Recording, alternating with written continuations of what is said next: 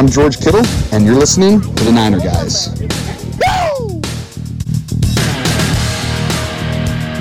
Welcome, everyone, to the Niner Guys. Todd Kleinheim, Jerry Sue with you. We're a couple weeks removed from the Super Bowl.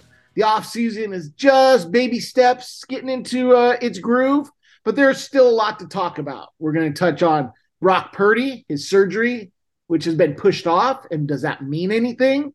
The quarterback carousel is already, at least the quarterback carousel rumor mill is in full swing, which shouldn't take long for things to get moving. But a lot to get into. Jerry, where you want to start? Well, we need to touch on the Super Bowl since we took last week off. So, Oh, no. Okay, go ahead. Yes, the Super Bowl. So maybe just some quick thoughts regarding that, that championship game that the Niners should have been in, but were not. Which is, for me, I think the way I was watching it was to see how things would pan out because, everybody would like to tell me that defense wins championships. And as you know, I never subscribed to that theory. So I wanted to see how it would pan out. And I thought this Super Bowl was just another example of why you need to have a prolific offense if you want to win the big one. Only two teams in the NFL history produced more sacks in a single season than the Eagles defense did this year. And yet the high-powered Chiefs offense made that completely irrelevant. In fact, we saw both quarterbacks in Patrick Mahomes and Jalen Hurts play at a very high level and put up over 30 points for their teams, which is why, as much as I know you thought it was a big ask, but I needed the Niners offense to be able to average 30 points a game for that reason, because that's clearly what it's going to take if we're going to have a chance at beating Patrick Mahomes in the Super Bowl, which we know he'll be playing in more of them in the future. So that's basically what I came away with after watching the game, as well as, of course, another semi-controversial call by the officials that impacted the game, which shouldn't be surprising at this point, but yeah, that's about it. Well, in the 3 years doing the podcast, that might be your shortest open, but there is so much to unpack there that I wasn't even ready to get into, but I want to get your thoughts. So let's start with your favorite subject, the officiating, because you just mentioned somewhat controversial call. Now tell me why. Why do you think it was controversial? It was clearly he tugged on his jersey, which was a clear penalty. Is it that it was the time of the game? Was it that it was just impacted what could have been? Now, I'll tell you, I was disappointed in the call because I had no rooting interest in the teams, but I would have loved to have seen the Eagles down 3 with 1:40 left to have an exciting Super Bowl, to see what, could they come back or whatnot. So that was my own thing. But was the call really controversial, or just it took away from what could have been entertainment-wise a better ending? Well, I think, as you said, it was controversial because it didn't allow for the Eagles to have a chance to perhaps make that comeback. But I just keep hearing this argument that, well, it's the rule, so you've got to call it. But if that's really the case, then guess what? You got to call it every time you see it in the game. So you can't just let certain infractions slide early in the game and then call it at the end, or vice versa. To me, that's the problem with the officiating, that there's no consistency, which makes the game excruciatingly frustrating for people to watch, because you just well, I know that's the rule, but you don't call it. So is it a real rule? Is it just sometimes a rule? I think that's where that semi-controversial situation for me resides. So, okay. So let me ask you, and I bring this up only because I've heard the same thing. How do we know that this official, who I don't even know who it was, didn't call it every time he saw it? Whereas Joe Smith, who was refereeing another game, he doesn't call it. And I understand we want consistency, but how do we know they're not consistent as officials? But it's like a we'll say an MLB umpire. Do we give him the black? And if I give him the black, that doesn't mean the other guy who doesn't give him the black isn't, is not consistent. We just are consistent individually, but when you compare us side by side, yeah, it looks like we're calling two different games. Well, because from my vantage point, I saw a lot of jostling throughout the game between receiver and cornerback. Now, because the flag wasn't thrown, we never got a chance to see a replay of, well, did any of them actually grab a fistful of jersey and really tug? I guess we'll never know because the call was never made. And I think that's the problem, is because people will always also say, well, there's holding on every play, so you can't throw a flag on every single play. So, maybe what we should do is revise the rule book and simplify things. Let them jostle for position within the first 5 yards, which I thought was, already within the rule book. But maybe by jostling, you can do just literally whatever you want outside of like clotheslining them or, like right, bear hugging or something egregious, right? So it's, again, the old school kind of, you're able to kind of tussle until you get beyond the 5 yards. Let the dudes in the trenches grab and hold, just, again, like I said, short of tackling the guy. Because, I mean, at the end of the day, nobody really wants to see a game decided on a penalty flag. Yeah. And I think that's what was disappointing, because like I said, I would have loved to have seen the Eagles get the ball back down 3 to see what they could have done. Could they have moved the ball? Would Sirianni have gone for, could it have been 4th and goal from the 10-yard line? Would he have gone for the touchdown, or would he have kicked the field goal to tie? Like, especially considering how much 4th down he would go for, all, kind of outside the box thinker and coach he had been. So again, I agree that was a little disappointing ending. Anything else from the Super Bowl? Let's say, did you watch the Super Bowl? Did you only tune in for Rihanna's halftime? Do you have a Siskel and Ebert review of the halftime performance? I didn't watch the Super Bowl live, I will say. I recorded it and kind of watched it in my own time, at my own pace, because like you said it before, I had no rooting interest, so I didn't really care much about it. I'll tell you another thought I did have while watching the game was in regards to Kyle Shanahan and whether he has what it takes to lead the Niners to win a Super Bowl. I mean, now look, obviously Shanahan is a good coach. Mm-hmm. He's got many strengths, but he also has some key blind spots that I just don't know if he'll be able to overcome. Like, whenever he gets a lead, we all know he'll get conservative and lean on the defense, which, as we saw, does not work against the Chiefs, because with Philly, they didn't even get a single stop in that second half, and they gave up 2 wide open touchdowns in the red zone.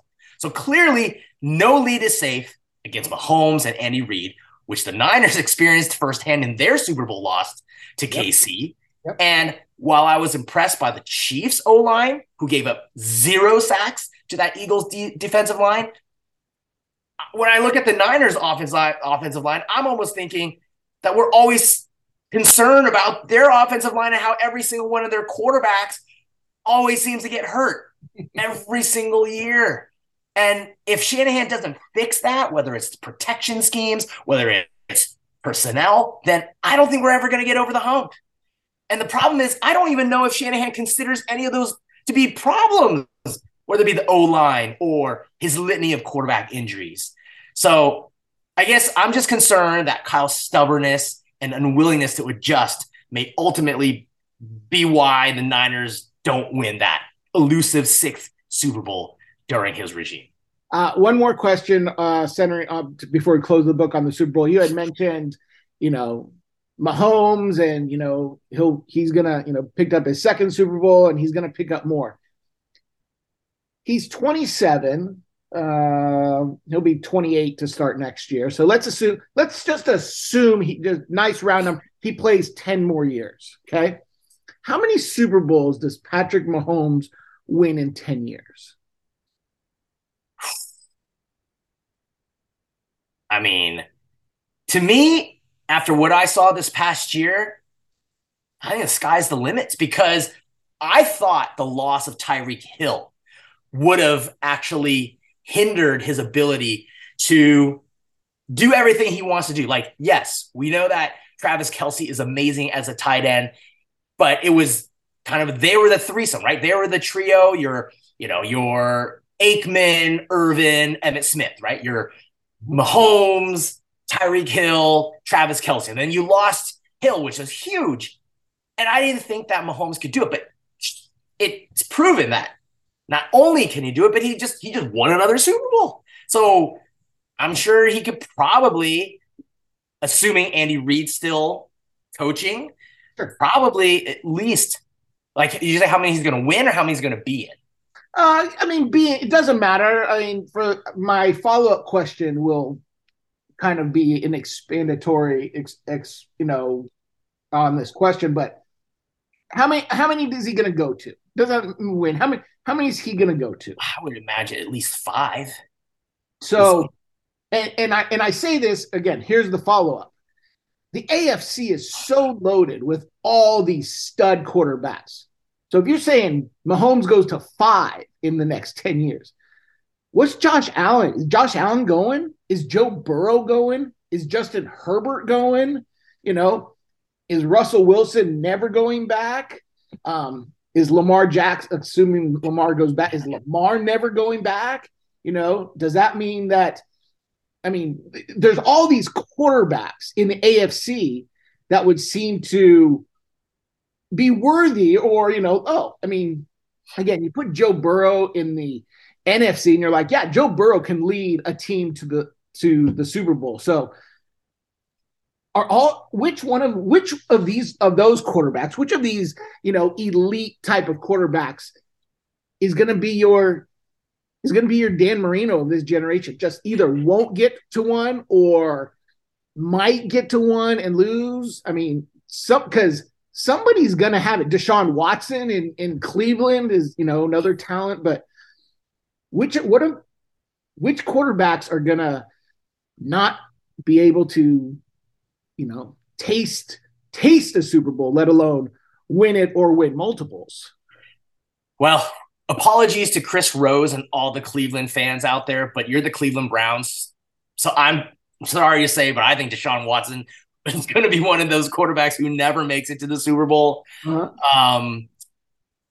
And it just depends on these teams. See, that's the thing. It's like with Josh Allen, I feel like the reason why he hasn't made it is because the Bills put everything on him. So until they actually decide, you know what, we need a real running back to help out Josh Allen, and we need to operate like a real cold weather team. And from that standpoint, then Josh Allen could be another Dan Marino Marino saw one, right? And that could be Joe Burrow, who's young, made it to the Super Bowl, thinks he's going to go back. He's got all this talent around him, but for whatever reason, maybe not. And that's, I think, the reason why I know it's fun to have this discussion with this kind of a question, but it's literally impossible because you just don't know. You don't know what kind of injuries might crop up. You don't know, what direction some of these, like, for example, the Cowboys back in the 90s, had they hung on to Jimmy Johnson, they probably would have won more championships. Yeah. So I think you just never know which way this crazy NFL soap opera may turn. But just on the surface, seeing how good Patrick Mahomes is, being not just an elite talent, but dude, I don't know what they shot his ankle up with at halftime. I know everybody was talking about how, like, oh my God, Eagles are up. Patrick Mahomes is hurt. This game is over. Yep. It's not over when you have Patrick Mahomes as your quarterback, because dude's like almost like Superman. Not going to go full on, whatever, like Jor-El from Krypton or whatever, but he's pretty darn close to being like Superman, which is pretty crazy. I didn't even mention Trevor Lawrence. There's another guy that, is this young, talented guy going to be, and all of these quarterbacks, not only is it going to be really difficult for them to get to the Super Bowl, a third of the quarterbacks I just mentioned aren't going to make the playoffs every year. And a lot of it's going to have to do with their coaching and their teams and their health. I get it. But at some point in 5 years, we're going to look back at this group and go, why is Justin Herbert 1-3 in playoffs and never gotten to a championship game, something like that. So something to keep an eye on. A great offseason discussion, especially considering how loaded the AFC is, and the NFC continues to be wide open. So let's talk about the NFC. Let's talk about the Niners. Here's another question, because there's always the question, no matter what, would you rather your team lose the Super Bowl or lose the game before? So would you rather have been a Niners fan and lost in the NFC Championship game with the questions that were out there, or lost as an Eagles fan? So how about this? Are you saying that it is fait accompli? Like, you're going to lose either in the NFC Championship, but if you win that game, you're definitely going to lose in the Super Bowl. So which one would you rather? Would you lose like just the game before? Is that what you're asking? Kind of like, you don't know which one you're going to lose. Would you rather lose the NFC Championship game or lose the Super Bowl? Well, no. So if I don't know, then I'd rather be in the Super Bowl. And if I lose in the Super Bowl, then so be it. But if I knew I was going to lose for sure in the Super Bowl, then no, I'd just might as well just lose in the NFC Championship, make sure nobody else gets hurt. Everybody's good for the following season. Would you rather lose in the NFC Championship game or have a coin flip chance to win the Super Bowl? Oh, coin flip chance to win the Super Bowl. Again, if I know I have a chance to win the Super Bowl, I'd want to be in the Super Bowl. Okay. It's only if you tell me you have no chance at winning the Super Bowl. For example, like in the situation for the Niners, like let's say the Niners found a way to beat the Eagles, but had no quarterback to play against the Chiefs. Yep. I'd almost rather not get embarrassed in front of the world. Yeah. And maybe, one of our guys, like a Nick Bosa or somebody, tries to play hero ball and ends up getting hurt, and then he's out for the following season. Like, that does the organization absolutely no good. True. Very true. All right, let's talk about the Niners. Brock Purdy was supposed to actually go into surgery today, I believe, or this week. In the elbow is still swollen, so they've pushed it off another week till early March.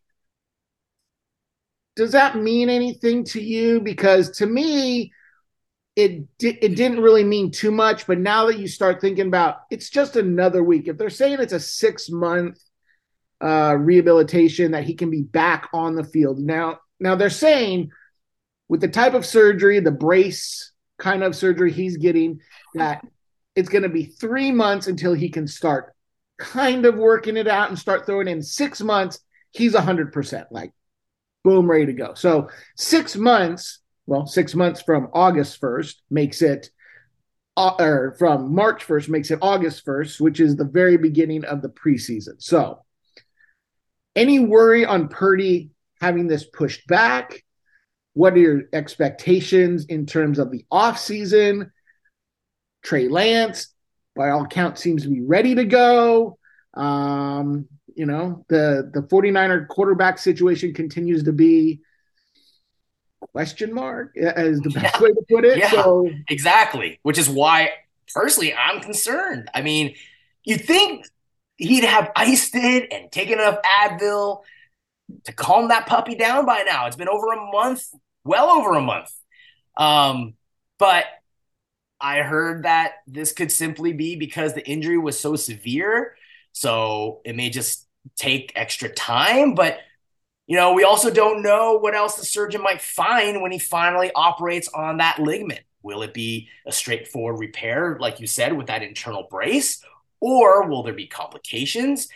So, given all of this uncertainty, I feel like Brock's timeline to return will inevitably get pushed towards the latter half of training camp, or possibly even the start of the season. Because I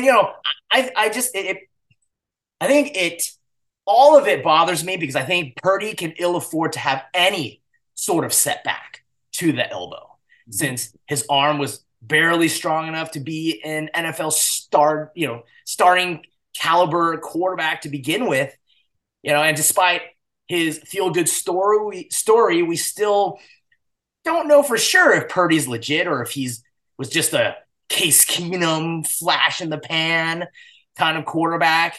In fact, according to your buddy, Greg Cosell, he thinks it's still very much up in the air because he doesn't believe that the 8 or 9 games that Purdy played was a large enough sample size to actually know. And I think he was also concerned by some of the things he saw. He thought Purdy left a lot of plays on the field while also exposing, some of his weaknesses. And if you listen to Steve Young, he sounds like he's still a firm believer that quarterbacks need to be like the Mahomes and the Hurts because, these guys with dynamic physical attributes are the ones that he thinks are still the future of the league. Because when it comes time to extend their contracts, like the Chiefs have done with Mahomes, right? The teams have no choice but to lean on them to carry the offense and make up for all the holes on the roster when they're the ones being paid top dollar and taking up so much of the salary cap, right? Which means Trey Lance remains very much in play, not just because of Brock's injury, not just because the Niners sunk all those assets to acquire him, but because he's the one who has those physical traits of a Mahomes, of a Hurts.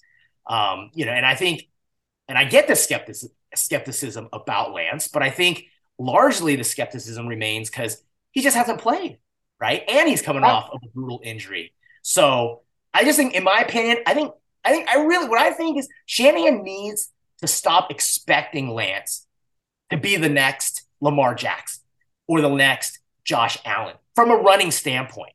Because while Lance is a dual threat quarterback, he isn't the type that you should be calling a ton of design runs for. Like, to me, he's more of a Steve Young type of dual threat quarterback where his mobility is best leveraged with the second reaction plays and scrambles for a bunch of yards. I think that was Young's bread and butter when it came to using his legs. And I think it should be the same with Lance. I mean, if memory serves, I don't recall Bill Walsh ever dialing up QB power for Steve Young to run. And in my opinion, it's been Shanahan's usage of Lance that's caused all of his leg injuries. So I just think Kyle needs to let Trey just run the offense the way Jimmy and the way Brock has been running it for the most part, and let Trey's athleticism shine when the opportunity calls for it instead of forcing it. All right, before I ask you to get into your belief on Trey Lance, I want to put you in Kyle's shoes, not your own shoes, Kyle's shoes. What do you think Kyle is hoping for? Is Kyle hoping for Purdy to come back earlier because that's who he believes in right now? Or is he hoping Lance blows him away so much that he's inserted as QB1 come August? Because my concern, go ahead, I'll give you my concern after that. What do you think Kyle is hoping for because of this Purdy injury and what he's seen with Lance, and basically Lance is the guy for right now? Yeah, no, I think Kyle is disappointed in Lance because I think Kyle's vision for Lance was to be Lamar Jackson.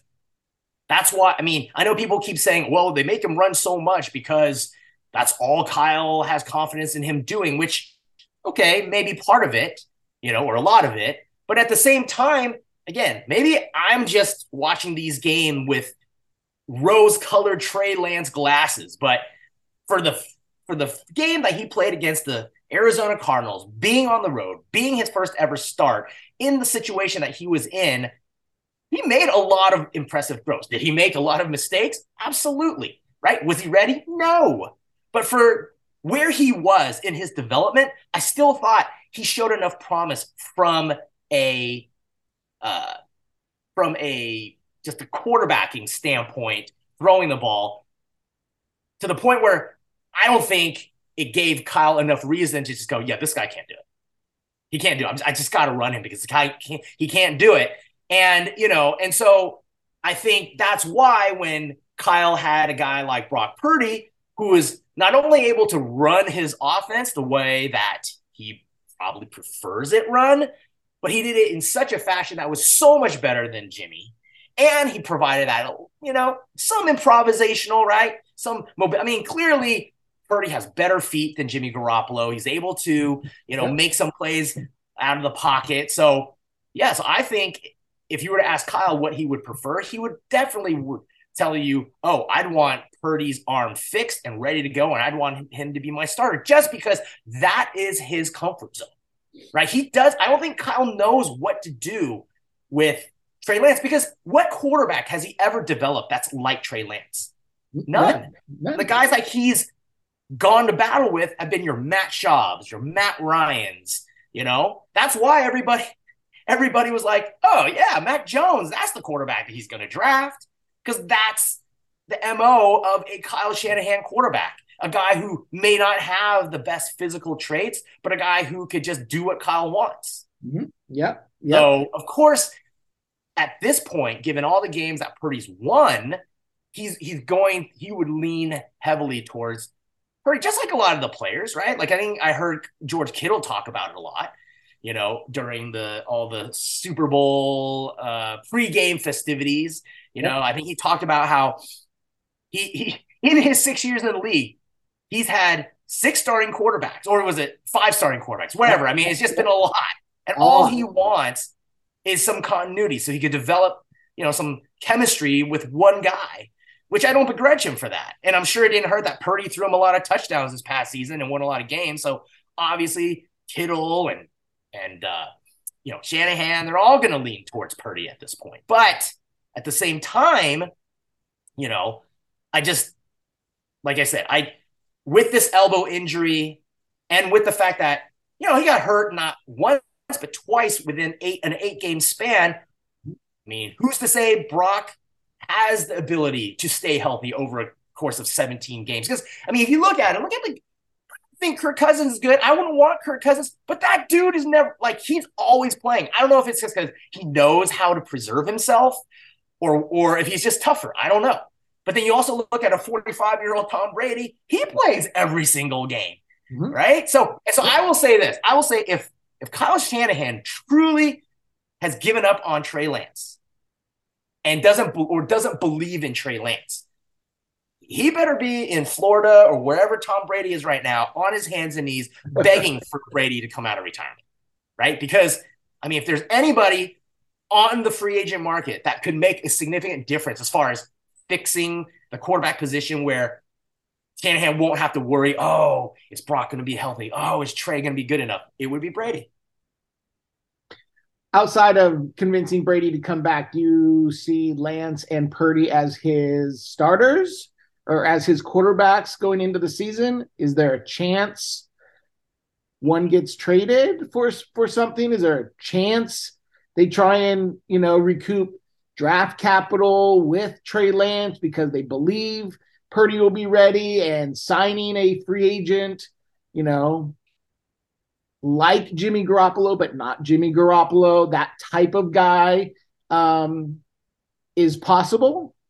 I think given their cap situation, it's not possible to bring in another quarterback that can be a starter. And I don't even know if there's one out there. Unless you're saying, man, Kyle really does want that dual threat quarterback and he's just willing to, trade anything that's not bolted down to the ground to go get Lamar Jackson or something like that, right? And that's not happening.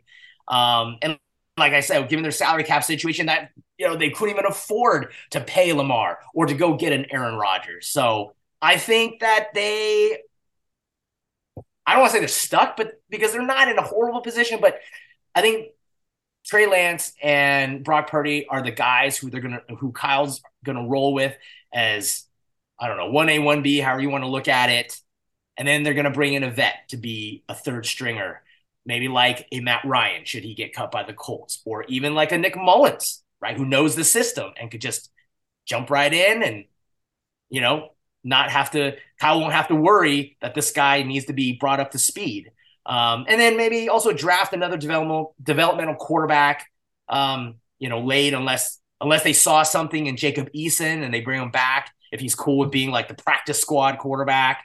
Because after what we experienced this year, I think they must have 4 quarterbacks in the building that can win them games, which, again, tricky because they'll need to find a guy who's willing to be third fiddle, who's mostly going to be a mentor to the young guys, unless there's an emergency for him to play, and will also be paid around the vet minimum. So, yeah, it's not the greatest situation, but at the same time, there's still promise. So I think that's where the Niners reside. Speaking of promise, the Niners aren't the only team with quarterback questions. So let me throw some teams and players at you, because it's conceivable that the entire landscape of the NFL quarterbacking position can be completely upended. So we're going to start with everyone's favorite, Aaron Rodgers.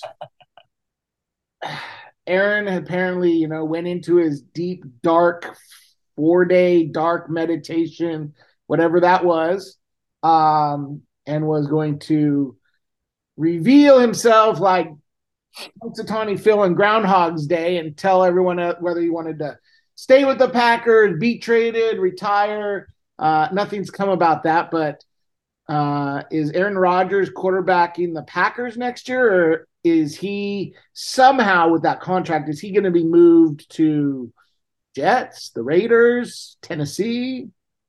So is Mr. Ayahuasca still in darkness doing the soul searching, or has that been done and he's now risen from the ashes and is ready to make an announcement? Well, he hasn't made the announcement. I have no idea if he's still in darkness.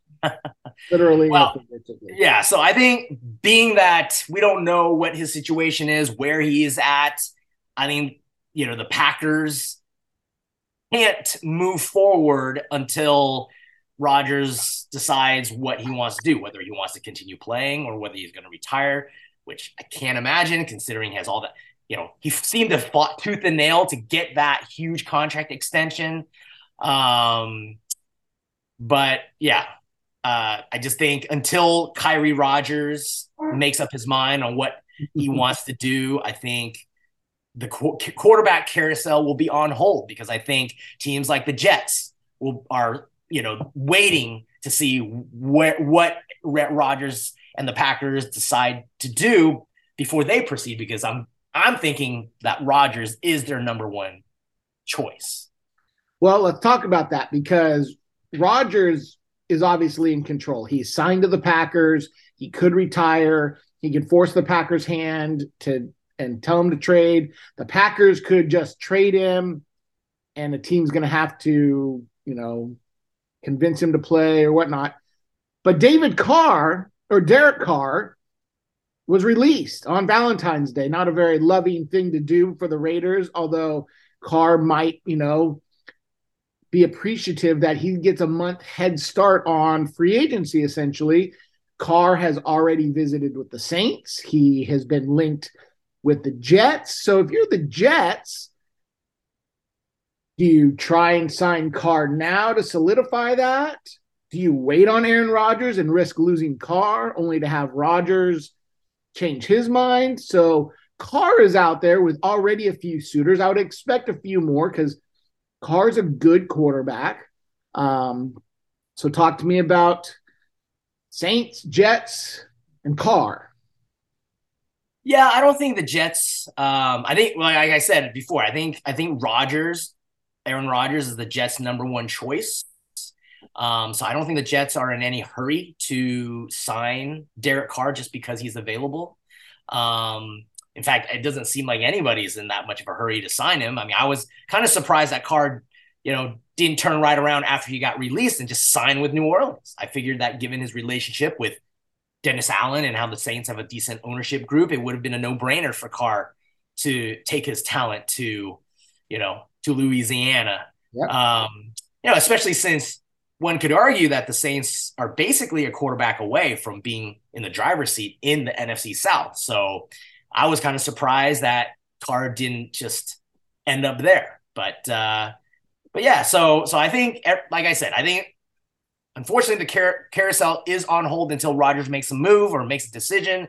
And then once that happens, then I think we'll start seeing the dominoes fall. But we're also waiting on resolution between the Ravens and Lamar Jackson, because if Baltimore decides to move on from Lamar, I'm sure they'll have plenty of suitors to want to trade for him, including perhaps even the Jets. And I think that'll present a huge shift in the quarterback market. So you're Lamar Jackson. You essentially are going into the last year of your contract. What are you doing? Are you hoping to just break the bank? Are you hoping for that Deshaun Watson fully guaranteed contract to stay with the Ravens? Are you looking at the Ravens as, gosh, I'm the one who's been carrying this team for so many years. Wouldn't it be nice to get to a place where, wouldn't it be nice to get to the Miami Dolphins? We got weapons galore, a defense, a coach who seems to be open to all kinds of offensive possibilities. You're Lamar Jackson. What are you thinking? That's the mystery, isn't it? Because on the one hand, I definitely think that the money aspect is huge. Yep. Right? Because of his style of play, we've seen that he gets banged up a lot. Yep. And like you said, he's basically carried that Ravens offense and that Ravens team. And the Ravens offense has been built around him. So he sort of has them over the barrel, right? Because that offense is designed for him. But at the same time, I'm not sure if he wouldn't prefer to seek greener pastures, whether it be Miami or somewhere else, because he thinks he would like better weapons, or he'd like to live in South Beach. But for sure, I think the contract is number one. Like, whoever's willing to pony up that Deshaun Watson contract, I think is what he's looking for. Although, I assume that he can be franchise tagged. And I don't know if the Ravens were to franchise tag him, what that would then entail. Like, would he just sort of hold out or hold in or whatever they call it these days? Or if they would just franchise him almost as a threat and then still trade him. So we'll see. Take it up the Eastern Seaboard. What do the Giants do with Daniel Jones? You're talking about a guy who was essentially on his way out at this time last year. The Giants didn't want him. Brian Daboll either couldn't replace him with someone he liked or liked him enough to ride with him for 1 year, but he's now a free agent. So if you're the Giants, what are you going to do? Here's a guy who obviously has showed promise. He helped the Giants get to,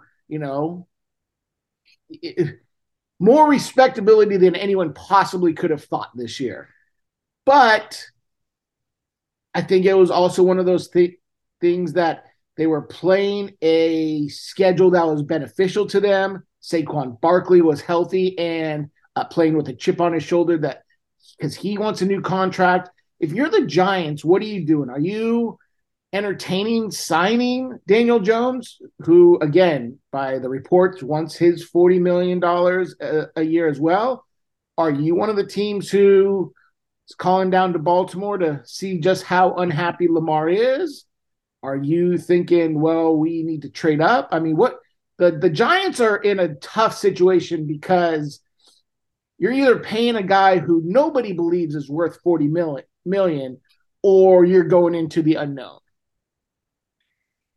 Well, I mean, I guess I'd just be banking on Brian Daboll, Mr. Coach of the Year, right? Just figure it out. And whether or not, that they want to pay. See, I don't think that we're going to want to pay Daniel Jones. I think it's actually quite comical that he and his representatives are asking for that $40 million a year contract. I don't see any team coming up to pay him that amount. Right.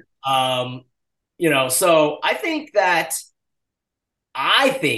he ends up staying with the Giants, almost kind of in an Alex Smith capacity, when Jim Harbaugh was with the Niners and Alex Smith was with the Niners, kind of like, all right, like, look, you've proven it 1 year. We'll give you a decent contract for you to stay, but you're still not really like the forever quarterback, right? You're not my forever home. Yeah. At the end of the day, I think that's what happens. But again, like you said, I mean, Who knows what happens with Lamar? Is he going to look into that? Or maybe Daniel Jones is just unrealistic about where his, what his status is in the league. He believes that he wants that money. He's going to get that money. And maybe Daboll's like, dude, I could do just as well with Gardner Minshew as I did with you. So just bring Gardner Minshew in at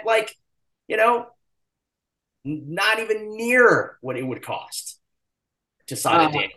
Yeah, I agree. I think Daniel Jones either has unrealistic expectations or is taking this whole negotiating tactic, to extremes. Like, well, I'm going to start really high, so when they start really low, even that middle part's going to be really good for me. But we're talking about a team with lots of money and an owner with deep pockets. You're talking about the Carolina Panthers, who are in desperate need of a quarterback. They sniffed around Deshaun Watson when that was an opportunity. They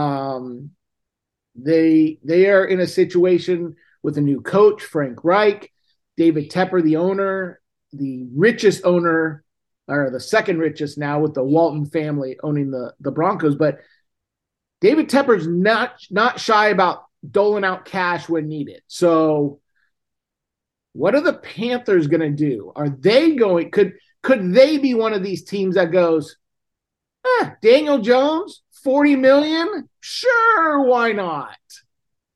No, it's obvious. You don't know what they're going to do? No, what are they going to do? They're going to bring in Carson Wentz. Carson Wentz, Frank Reich, part 3. Third time's the charm. Well, it wouldn't be bad because the first time worked really well. The second time worked really bad. So which one of those is actually the anomaly? We got to have the third one to see. Well, we weren't really that bad in Indianapolis. That was just a one-off. So I'm joking. Relax, Panthers fans. I wasn't truly suggesting Carolina to sign Carson, turnover prone Wentz. No, I think having been through the Indianapolis Colts experience, I think Frank Reich would now want to draft his own guy. And I think that will be the direction they go in. And again, I understand, you mentioning that David Tepper has deep pockets, but I don't foresee them trying to pick up a big name quarterback at this juncture. I think they're going to go in the draft, try to maybe trade up and get whomever, whether it be Young, whether it be Levis, whether it be Stroud. One of those guys will be the guys I think that they're going to target. All right, let's talk about the most interesting from a draft Nick perspective, and that's the Chicago Bears and Justin Fields. This is a new regime in Chicago. No, they were not the ones who drafted Justin Fields, although Justin Fields statistically performed pretty well last year, especially, with his legs. They had a record so abysmal that they're picking number 1.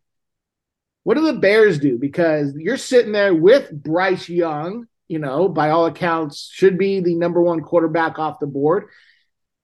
You can take Bryce Young and essentially reset your quarterback room salary slot by going back to the minimum, and someone's going to give you decent draft capital for Justin Fields.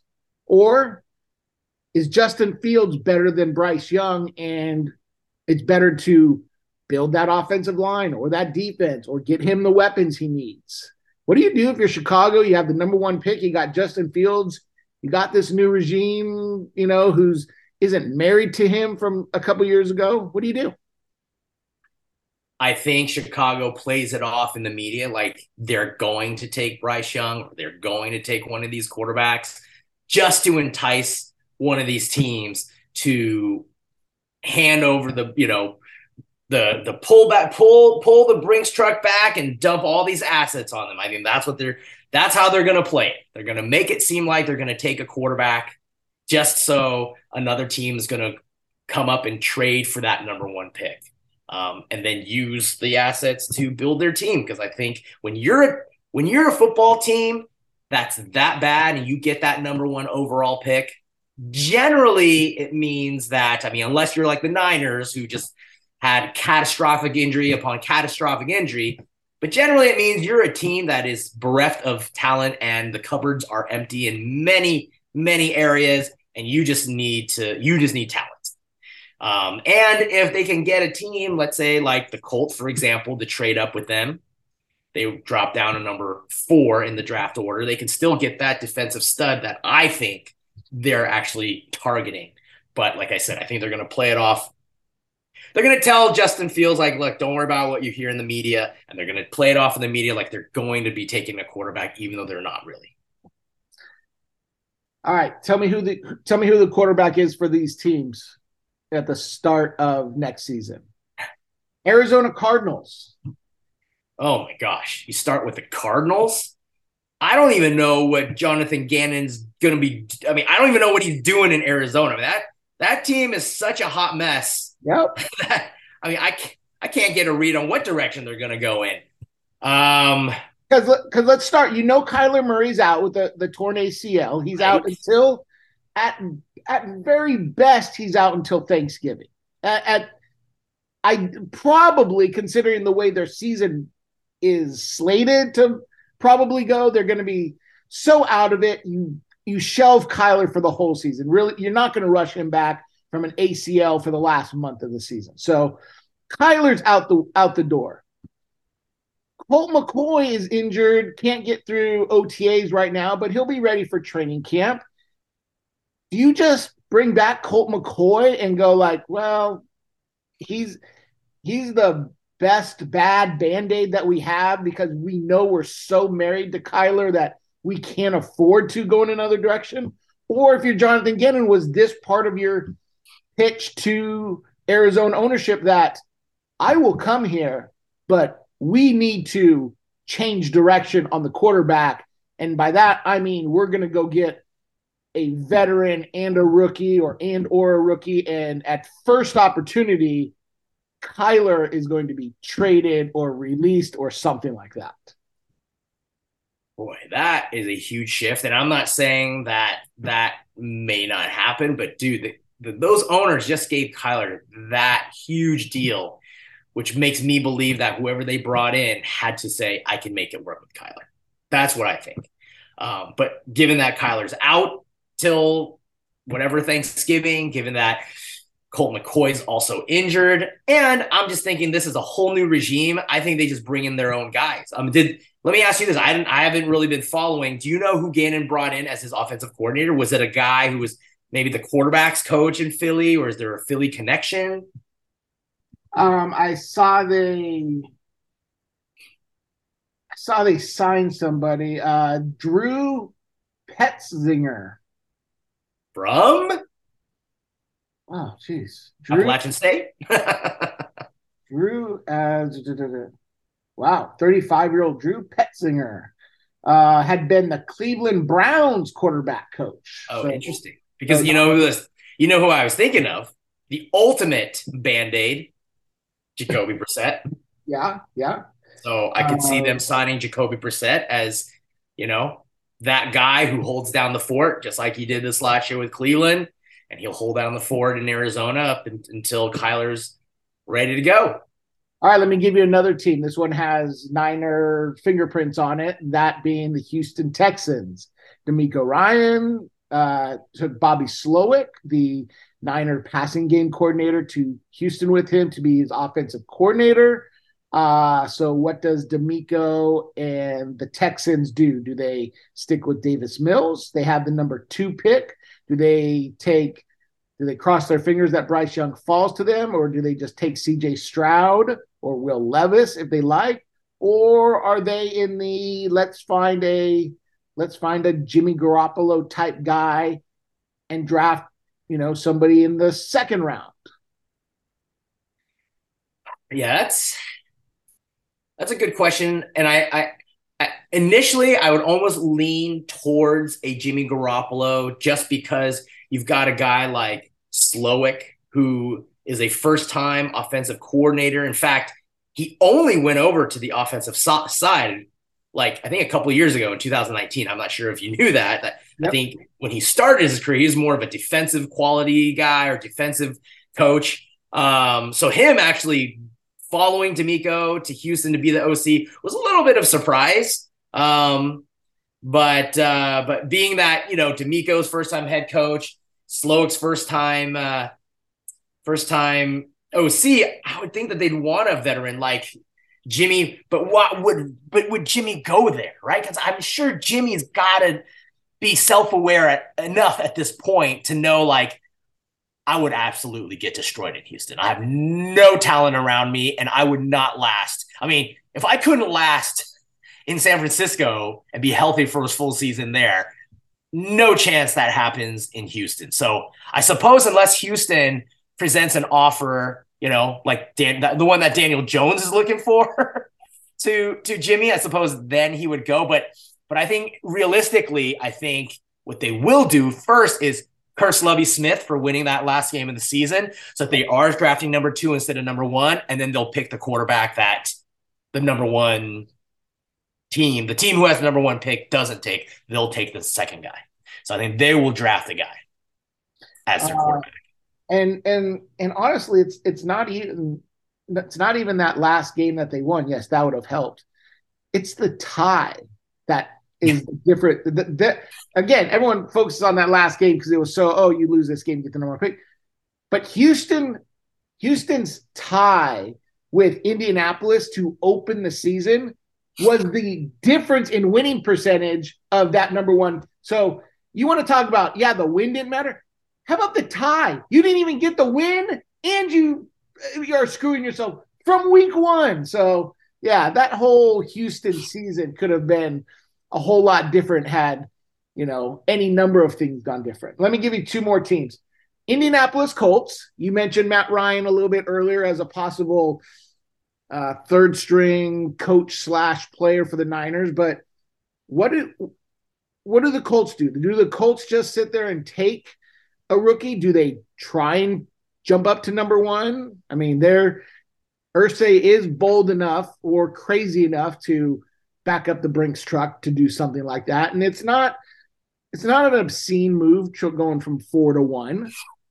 Yeah, absolutely. I think they do cut Matt Ryan because I think if Ryan's on the roster, they owe him like another $17 million or whatnot. And I think having hired Shane Steichen as their new head coach, I think that he will want to replicate what happened in Philly with Jalen Hurts. So I think, Chris Ballard helps them move up to number 1, and they'll take either Bryce Young or whatever quarterback, which is probably going to be Bryce Young, and start the that process of cultivating a franchise quarterback in the mold of a Jalen Hurts.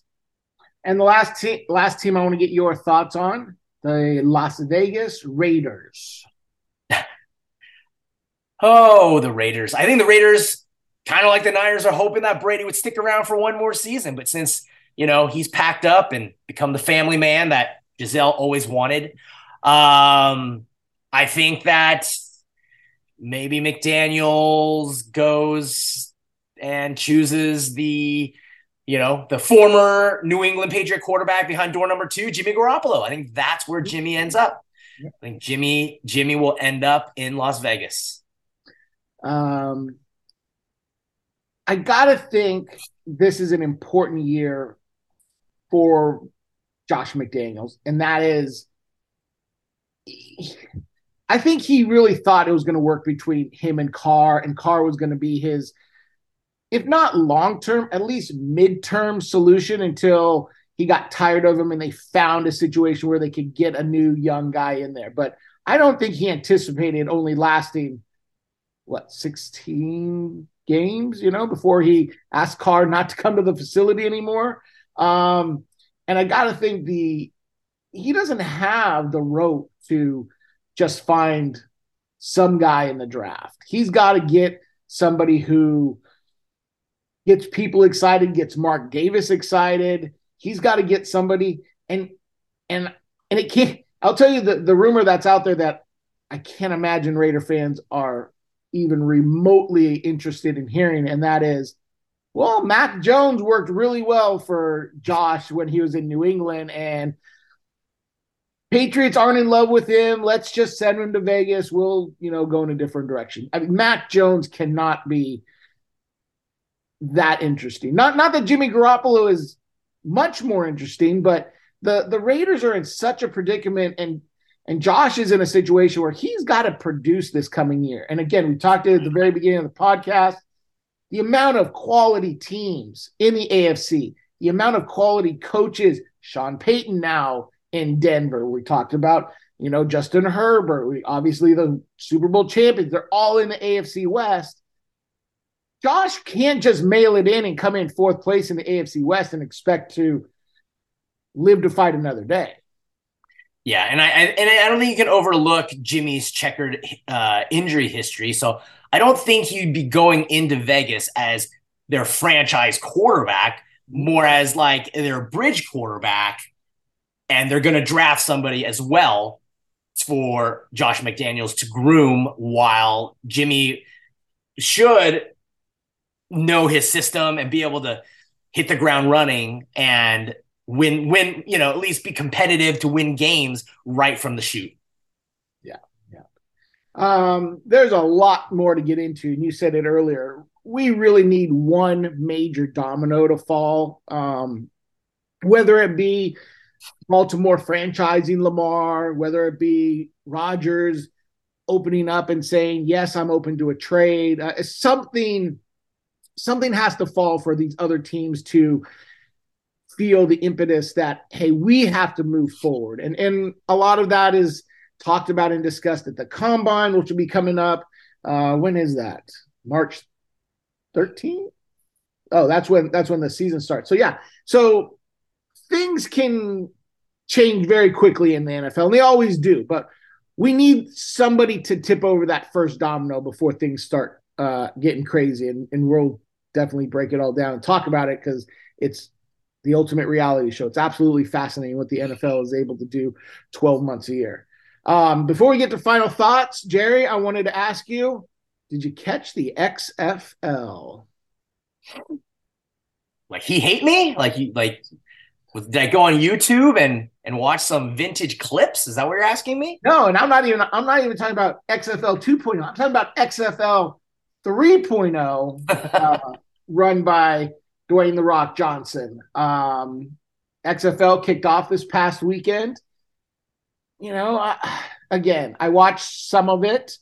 It's minor league football, which is always, anytime you get minor league anything, it's just a step down, especially coming off of a month of NFL playoff football in the Super Bowl, the highest of highs, following up with, hey, and we're going to go watch, the minor league guys play on the same type of field, the same style of rules.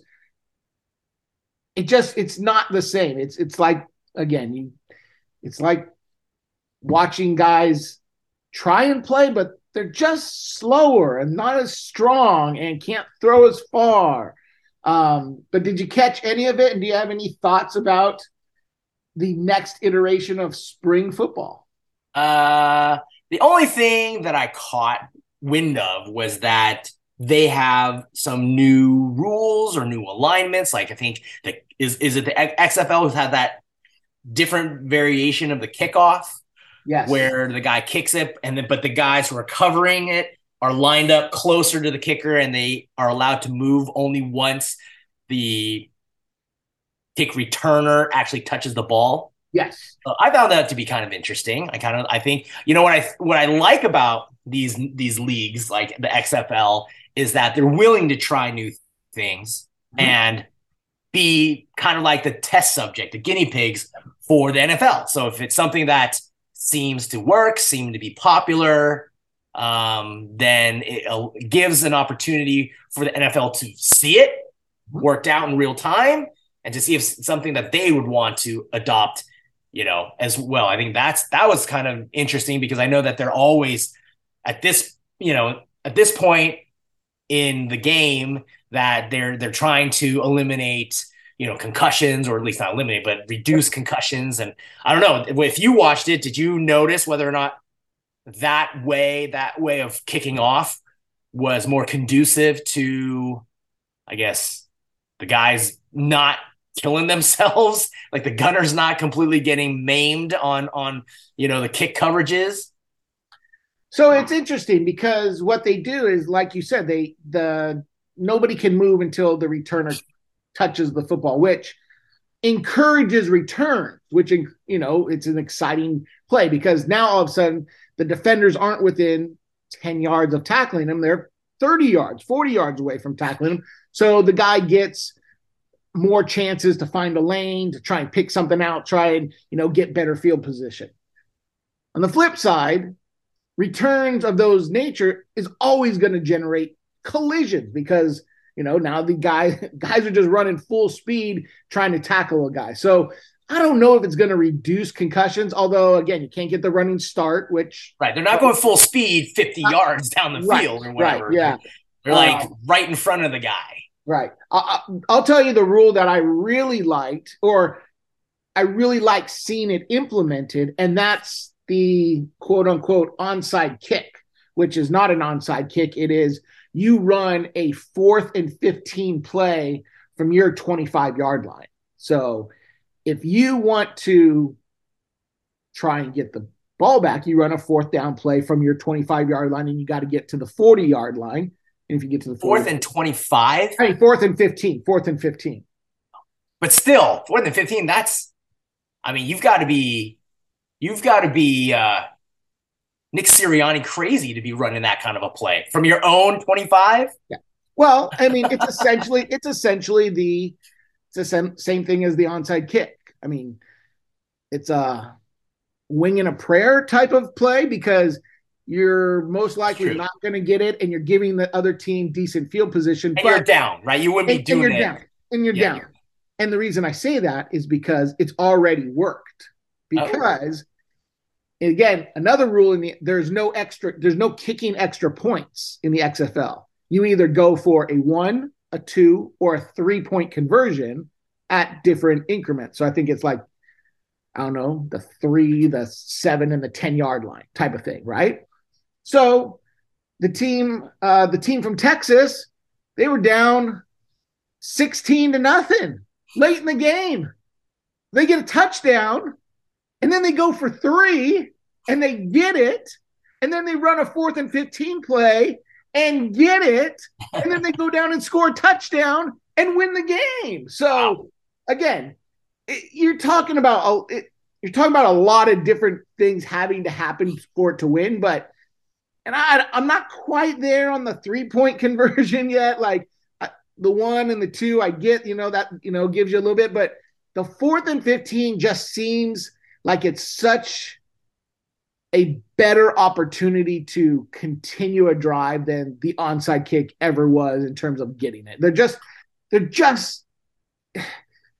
doesn't need to be a 50-50 shot, but you need like a 30, maybe a 30% chance to recover that kick to make it really entertaining. Otherwise it's essentially the old school extra point. Oh, we're kicking from the 2. Yeah, you'll miss 5 out of every 500, but this would be interesting. And like you said, this is the training ground for these new rules. So the NFL doesn't have to implement them in their own league. They get to watch, figure out what the kinks are, what's good, what's bad, what's doable. So are there no field goals in the XFL? No, there are field goals. There's no extra points. Oh, so there are field goals, just no extra points. Because I was just wondering, so do they not even employ kickers? Maybe they just have a positional player kick off, since, you don't need to kick it in the end zone anymore. They're gonna be taking it out. So right. Yes. So. But that's interesting. Yeah. No, and then I guess the only other thing in terms of the onside kick, because obviously there's no onside kick, right? There's no onside kick. Correct. In these alignments.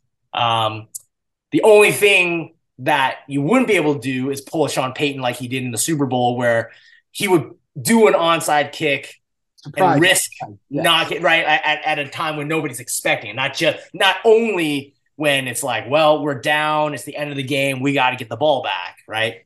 Yeah. So I guess it kind of eliminates that potential play.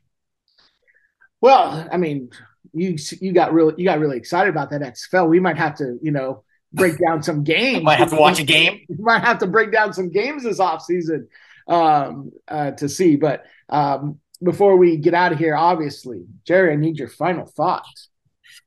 So if you're a fan of the Niner guys, you know that I'm not a fan of HBO's Hard Knocks because, they never reveal any of the juicy stuff behind the scenes. So to me, Hard Knocks is like chicken pox because you've got a major itch that you just can't scratch.